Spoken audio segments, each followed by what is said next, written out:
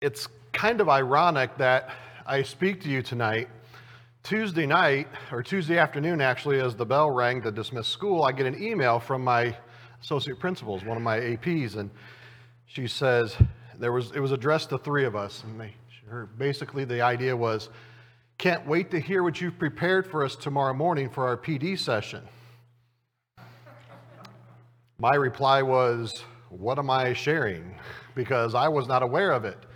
And as we went through the email thread, I finally gathered what she wanted me to share with you or share with them. So I did that, and then that same idea is going to be the focus of tonight's lesson, which I thought was interesting.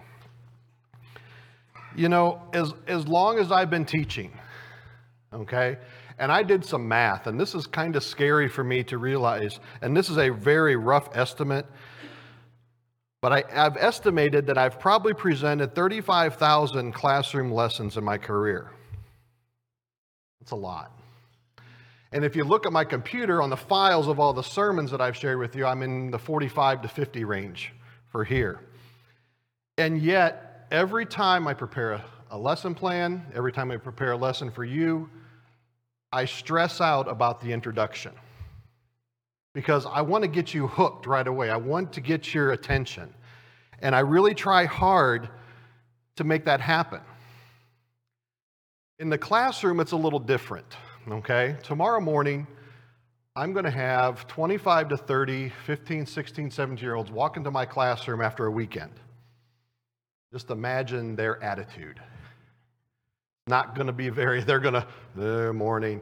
So I try to figure out different ways to engage them early on in my lesson. So tonight I'm going to share with you three of them that I utilize on a regular basis. I actually have 3 or 4 others, but these are the 3 that I thought would be appropriate for tonight's lesson. And the first one's a would you rather. And the men who were here for the scheduling meeting earlier, or about a month or so ago, know that I shared this one. And it's interesting. You share a question like this with a group of people, and the whole intent, again, is just to get you to think, is to open up those synapses between the nerves and get ideas flowing in your brain. And sometimes the answers you get, it can be kind of tough. So my would you rather for you tonight is this. Would you rather eat a slice of apple pie or pumpkin pie?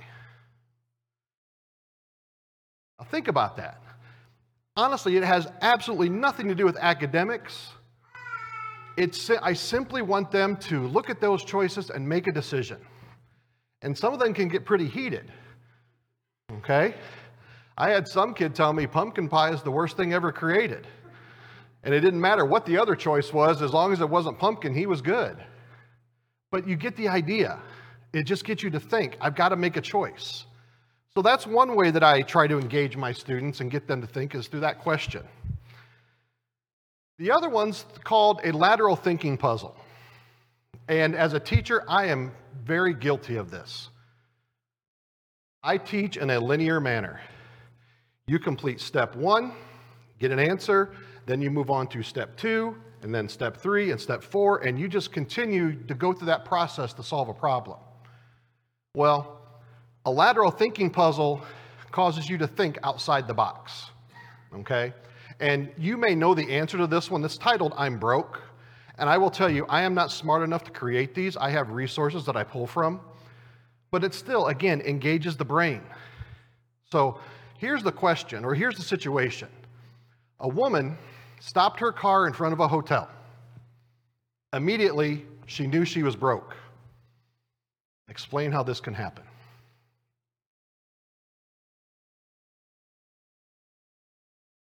I told you, I said earlier I'd make this interactive, so if anyone has the answer, I'd be glad to hear it if you know what the answer is. Anyone know? Because there's a very good chance many of you have been in the shoes of the woman. You ready?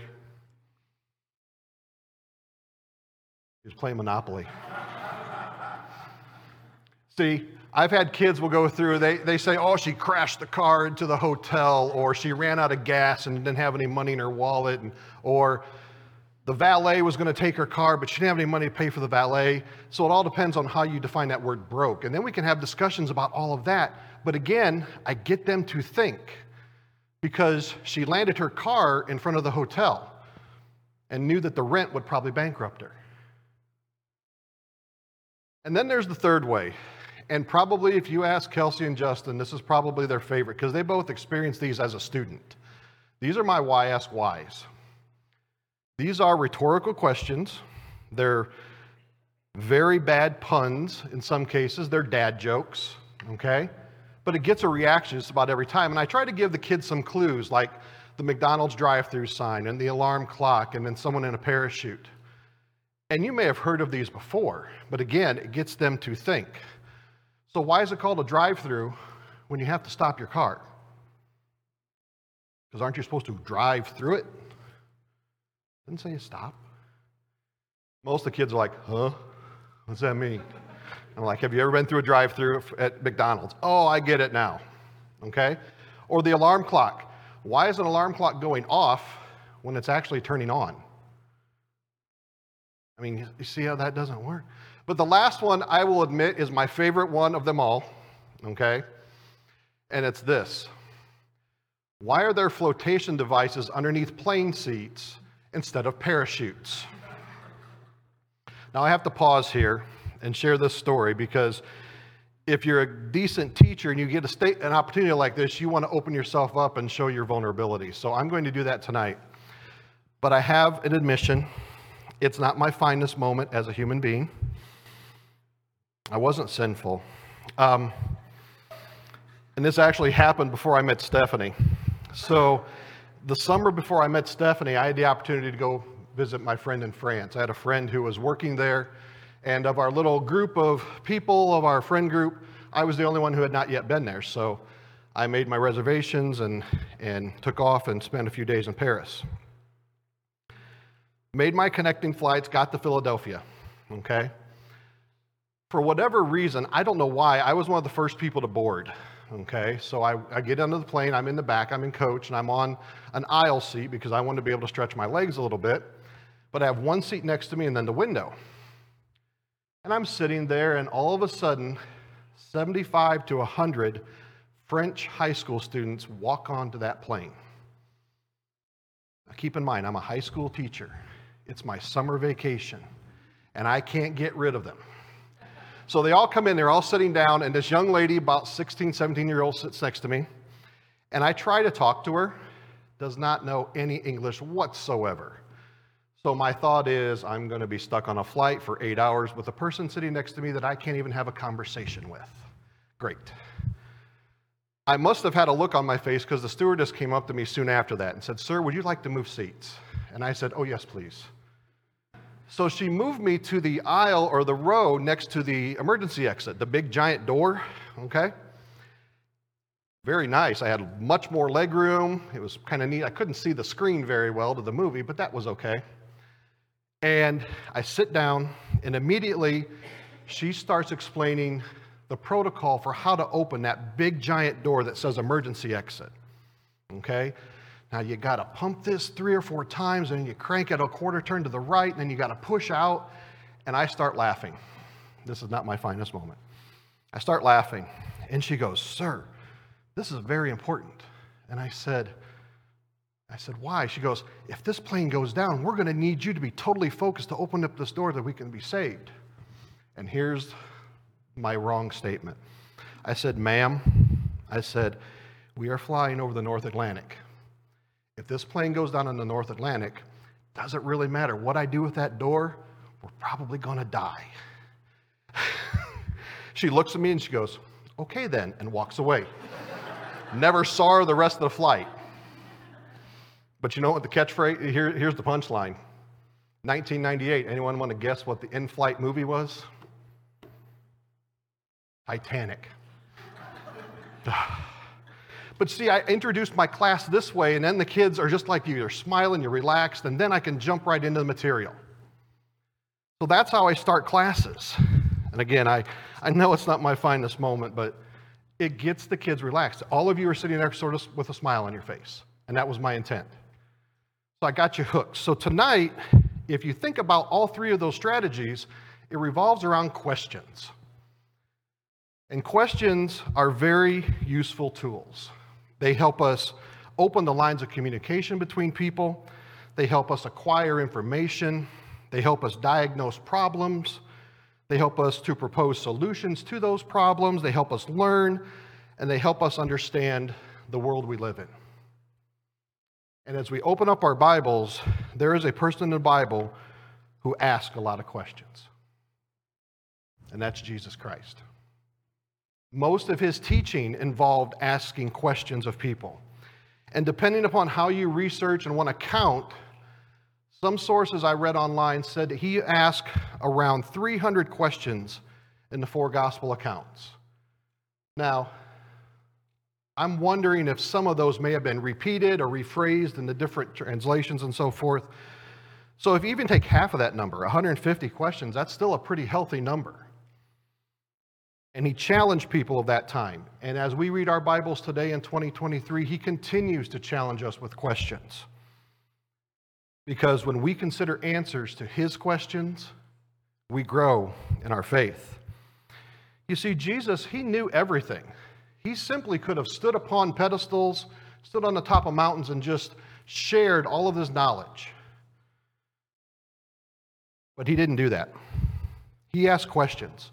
And he asked questions of everyone because he wanted them to consider their response. He wanted them to internalize that response. He wanted them to make that response their own.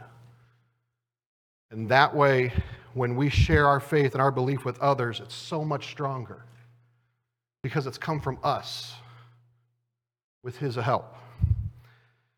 So tonight, as that is our background, I want us to consider some of the questions, just a few of them, that he asked of the people of that time and the questions he asked of us today, and just think about the answers and the implications they might have for us. So as I mentioned, there's probably 150 or so questions I could have picked. These are the ones I did not pick. Why are you fearful? You believe I can do this? Why did you doubt? Why does this generation seek a sign? Where is your faith? What is the kingdom of God like? Why do you seek to kill me? Why do you ask me? These are all great questions. These are all questions that require a lot of thought and consideration as we attempt to answer them.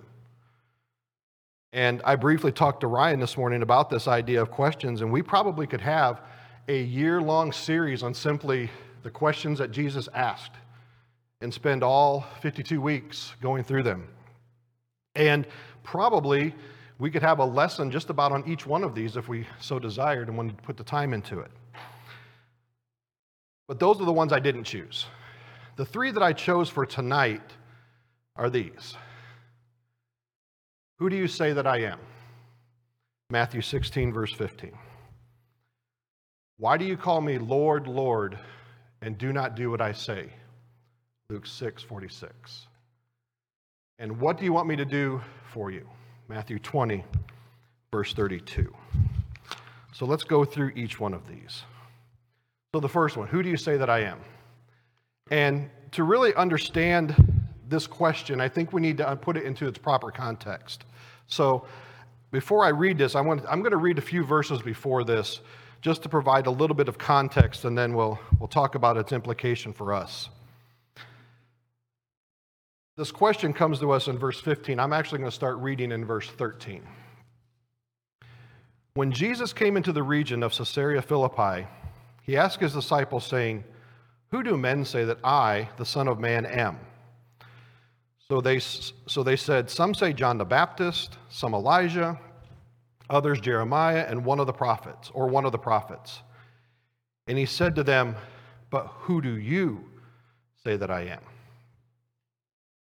So the people that were following Jesus were watching him do all of these things, listening to his lessons, listening to his speaking, watching him perform miracles.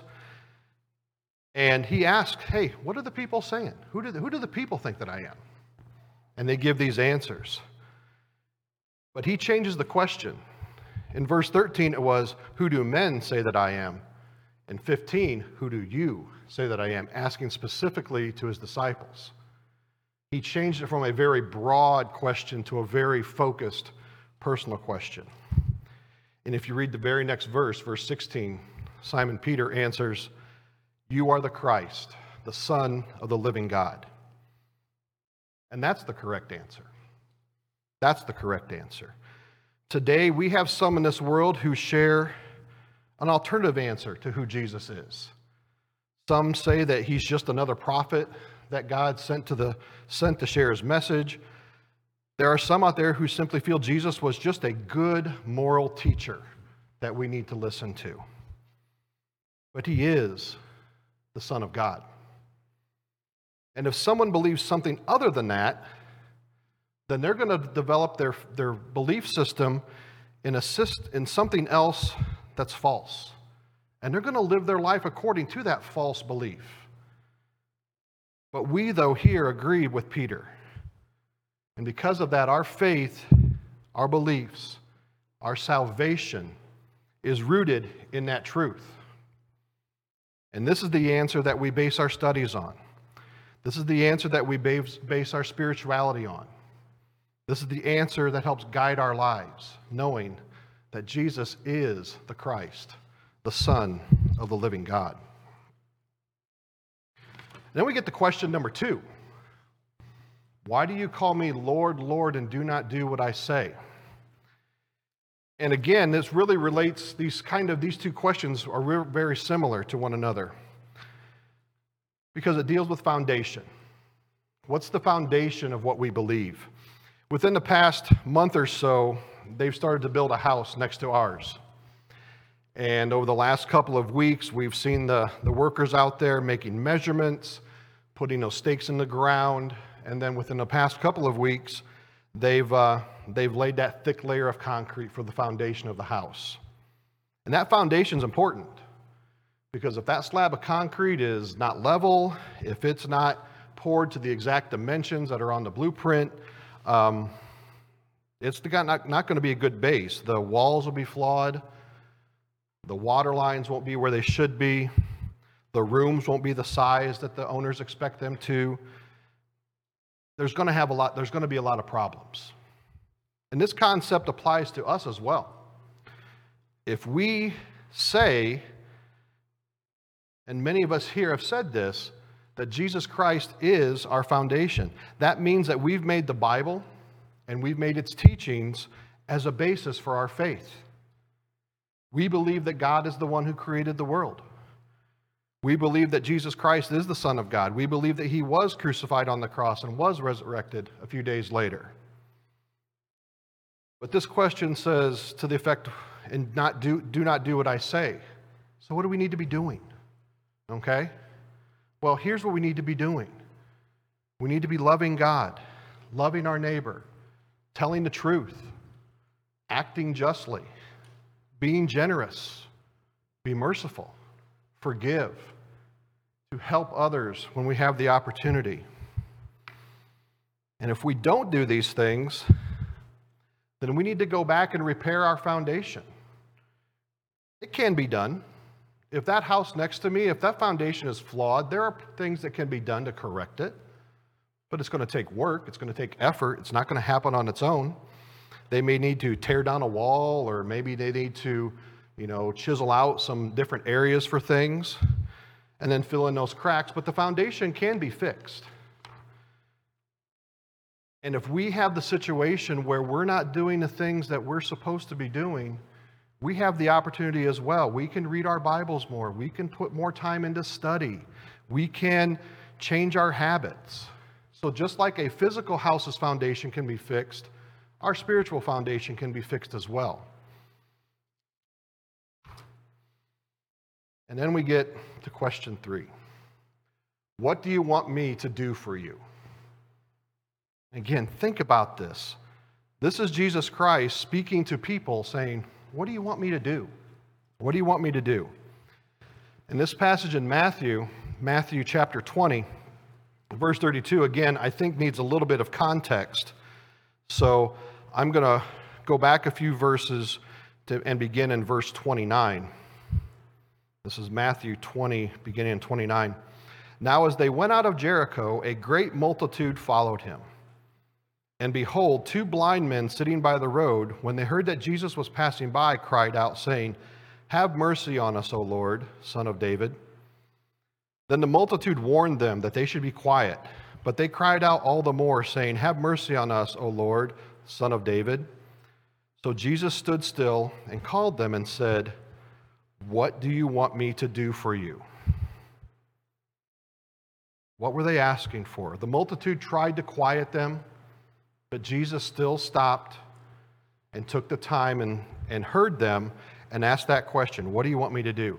And their answer was a pretty simple answer. They said to him, Lord, that our eyes may be opened. So Jesus had compassion and touched their eyes, and immediately their eyes received sight, and they followed him. They asked for a couple of things. They asked for mercy. They asked Jesus to show mercy to them, and then to give them sight. Now, many of us here already have the ability to see, but we know that there are people out there who struggle with physical sight. But I want to take a little different angle on this and talk about our spiritual sight. We can read our Bibles. We can read the words. But what effect do those words have on us? What do they do for us? We need Jesus to help us understand these things. We need him to help us understand these situations. When they ask for sight, yes, it's probably physical sight, but if that were us in this situation, we would say we need our eyes to be opened to what you would have for us. We need him to help us understand. We need him to help us stay on that narrow path. We need him to be our guide. So we need just as much help as these men did. So as we think about these questions, and in many cases, a lot of the questions that we handle during our day-to-day lives are pretty trivial. You know, what's for dinner? What do you want for dinner? Or what do you want to watch on TV tonight? Okay, those are pretty insignificant questions, okay? Yes, we put some thought into them, but the answers really don't mean much. The questions I shared with you at the beginning of the lesson, okay? Apple pie or pumpkin pie? It's not a life or death question, okay? It's just a question just to get people to think. But sometimes there's questions that are hard and require a lot more thought. Who should I date? Who should I marry? Should I buy a new car, which is more expensive, or should I buy a used car, which is less expensive? Those take a little bit more time and effort to walk through. But answering the questions that are posed in the Bible by Jesus for us, they are important. Who do you say that I am? You are Jesus Christ. You are the Son of God. Why do you call me Lord, Lord, and do not do what I say? It's because I need help. My foundation is broken. I need to read more about you. I need help in understanding who you are and what you would have for me. I need to listen to you more than I do those people around me in the world. What do you want me to do for you? I want you to guide me. I want you to show me the right way to live. I want you to show me the way to react. I want you to help me get to heaven when my days in this land are over. So if you're with us tonight and you have not yet answered those questions, I have a few more for you to consider. Do you want to go to heaven? I can remember the night that I was baptized and I expressed my intent with Nolan and Amanda that evening. I remember Nolan's question right off the bat. Why are you answering this way? What's happened? And my answer was pretty simple. I wanted to go to heaven. I'd read about it. I knew about it. I wanted to go to heaven. Do you believe that Jesus is the Son of God? Are you ready to follow Jesus and his teachings? Are you ready to be baptized and have your sins washed away? All very important questions. And if your answers are yes to any of those, we are ready tonight to make that happen. Or if you've already answered yes, but you need some help in maintaining your way, we're ready to help you as well. Whatever your need may be, please come forward while we stand and sing.